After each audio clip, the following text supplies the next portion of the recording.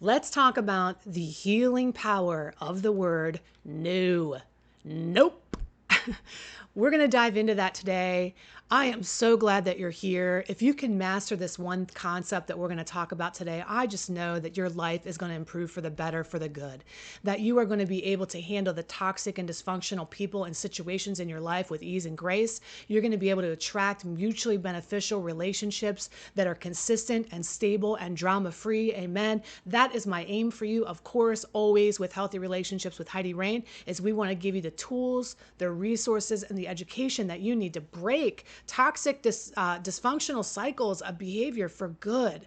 And that's our aim. So we're going to dive right into it. Now, I imagine that you're thinking, yeah, she's going to have a conversation about boundaries. And I'm going to look, I know I'm going to line up all the people in my life, all these toxic, dysfunctional people, and I'm going to knock them down one by one with my powerful no.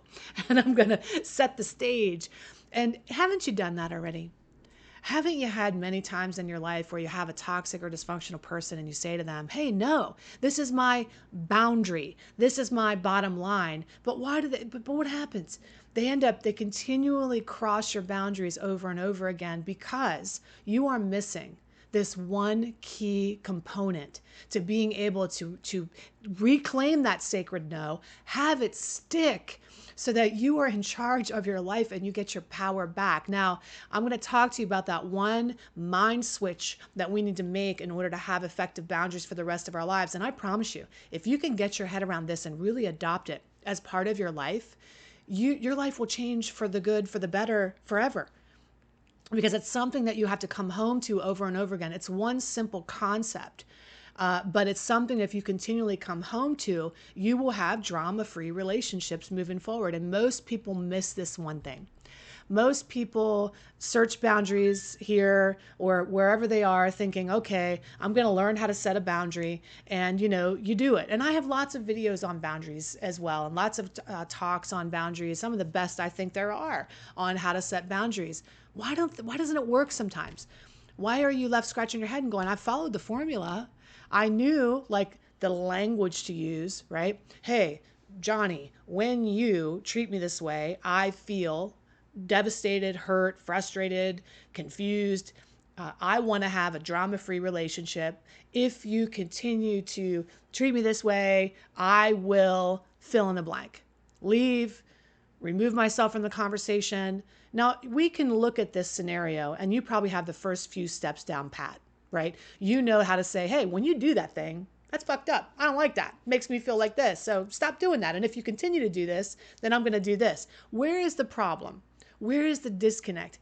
You got it. It's in the I'm going to do this. Because why did the narcissist cross the road? Because they thought it was a boundary. So many times the boundary is not working because we're not working. Why do we stay stuck? Why do we keep struggling? Why do we have people continually crossing our boundaries? Because the one place we need to set a boundary that we haven't done it yet, and the one person we need to say that sacred no to the most is right here. It's us. Let me explain what I mean. I had a lifetime full of people crossing my boundaries and hurting me. I think I was born into a boundaryless situation. There was alcohol in my family dynamic. There was abuse in my family dynamic. And my boundaries were continually crossed. I had no personal power. I had no say about how I was being treated on a daily basis. I would make noise or I would placate. I would try to, what we call, dance into these codependent behaviors, right? Put on a mask and try to dance and do whatever I needed to do and be who I needed to be so that I would stop getting hurt. And I learned in order to have a boundary stuck to, if that was ever such a thing in my life, which it wasn't, but if I was going to have any kind of success with a boundary, I needed to be somebody else and pretend to be somebody else in order to be okay. And that's the opposite of what a boundary is. A boundary is people are going to do what they're going to do, and you decide if you want to be a part of it or not. And most people don't set boundaries, they set ultimatums or loose preferences. Hey, I want you to stop doing that thing so bad that you're doing to me. And if you continue to do it, I'm going to break up with you, knowing damn well you're not going to break up. You're not going to leave. And so why do we do that? Because we believe if I just threaten somebody who's dysfunctional or toxic or alcoholic or addicted that I'm going to leave, that will be enough.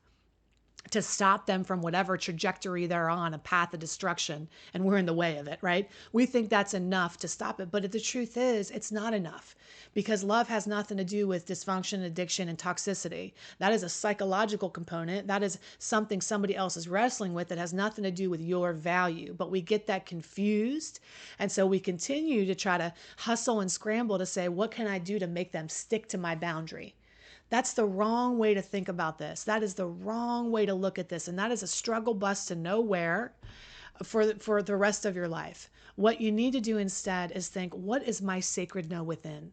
What am I no longer willing to settle for or tolerate me, that if somebody behaves the way they behave, they're cuckoo for Cocoa Puffs, they're out to lunch, they're spinning a tornado around me, what am I going to do? Am I going to learn how to be inside of the tornado and try to be nice to the tornado and talk to it and be like, oh, you're so interesting. Wow, look at all of your spin. No, I'm going to say, hey, man, I don't like tornadoes. I'm out of here.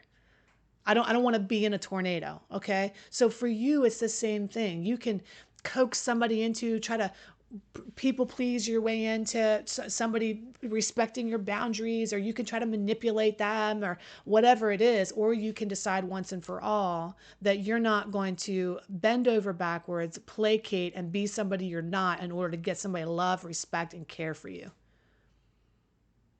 What would that be like? Well, the first step is to reclaim your sacred no inside. What are you no longer willing to settle for or tolerate? And you have to mean it. Now, I know for me, I had a lot of dysfunction in my life. In my 20s and in my early 30s, I was a bit of a train wreck. And I would get into these relationships where the ones that wanted me, I didn't want them. And the only ones I wanted were the ones who didn't want me. And we would chase each other back and forth. And I was in a very long-term relationship with somebody like that, where I was constantly struggling to get them to pick me over and over again. And of course, it would work for a minute and then go right back and set a boundary and an ultimatum, and kept just... It wasn't working. It was a nightmare. And so what I realized in very short order was one of the reasons that I was struggling so much is because I was going back on what I wanted in my head over and over again, many, many times. And I was doing that because I didn't have a clear mind. And when I looked at it and I examined and I said, okay, what's the one thing that I could say no to, that I'm no longer willing to settle for or tolerate? It was these dysfunctional relationships. And at the root, at the core of all that dysfunction was actually my use of alcohol. And that was one area in my life that I needed to set a standard for myself, a sacred no, that I am unwilling to subject myself to losing my mind and doing things out of character and being in relationships and settling, or calling up the ex or texting after I've had one too many, and finding myself in these situations over and over again. So this might not be your situation. There might be something else that you need to have one sacred no to. But for me, it started with alcohol. At least if I was going to have a healthy relationship, I needed to have a healthy mind. If I was going to make good decisions, I needed to have a good mind, if I was going to have consistent relationships, I needed to have a consistent mind. And that meant I had to a sacred no to myself. Now, what is a sacred no? A sacred no has no confusion in it. It's not a I'll try. It's not a we'll see what happens. It is an absolute. It is a sacred no. And for me, I didn't want to wake up every single morning and have to say no again, or have it be hard, or white knuckle it. And I didn't line up with a lot of traditional methods to stop drinking. I had been binge drinking for many, many, many years. I was one of those functioning, high achieving binge drinkers, right? Where I would go out and party and lose my ever-loving mind and wake up and have a green smoothie, go to the gym and pretend I'm perfect, and then drink my face off and pretend I'm perfect again. And so for me, I didn't want to struggle. I wanted it to be over and done. And so I use a lot of the methodology that I teach in my programs for overcoming codependency in overcoming addiction or binge drinking disorder or substance use disorder. And I applied those because codependency is an addiction to a person instead of a substance, right? So for you, I'm saying I had to quit alcohol because that was the driving addiction that was fueling my codependence. For you, likely if you keep getting sucked into a toxic or dysfunctional person and your boundaries aren't working, you are addicted to that person and you have codependency issues. And so my program that I run, my toxic relationship recovery program, is all about healing and detaching and healing those wounds so that you can have that sacred no. It's a 12-week step-by-step process to reclaim that sacred no, all the things you know are longer willing to settle for in your life, and the things that you are only signing up for, the standard that you've raised from this point forward. So I have to say that once I did that first sacred no to myself, the other sacred no's become so much easier. Even in the most difficult relationships, I've been alcohol free for 12 years as I'm recording this message today. For 12 years. And that was it. When I made that decision that day, that was a sacred no. It was no more, never again. It's not like maybe we'll see what happens. I took it off the table forever. Now, like John Maxwell, my mentor, I've studied with a long time, has said, you make that decision once and you manage that decision daily. So whatever it takes for you to manage that decision. And for me, there are things that I need to do daily to make sure that I'm taking really good care of myself and not craving or wanting to do self-destructive behavior. Right? So for you, when you keep going back on a boundary and you keep on allowing that toxic or dysfunctional person back into your life, that's a form of self-destruction. That's a form of self-sabotage. Those are symptoms that the root is within us. It's a story we tell ourselves about the life we believe we deserve, the love we believe we're allowed to have.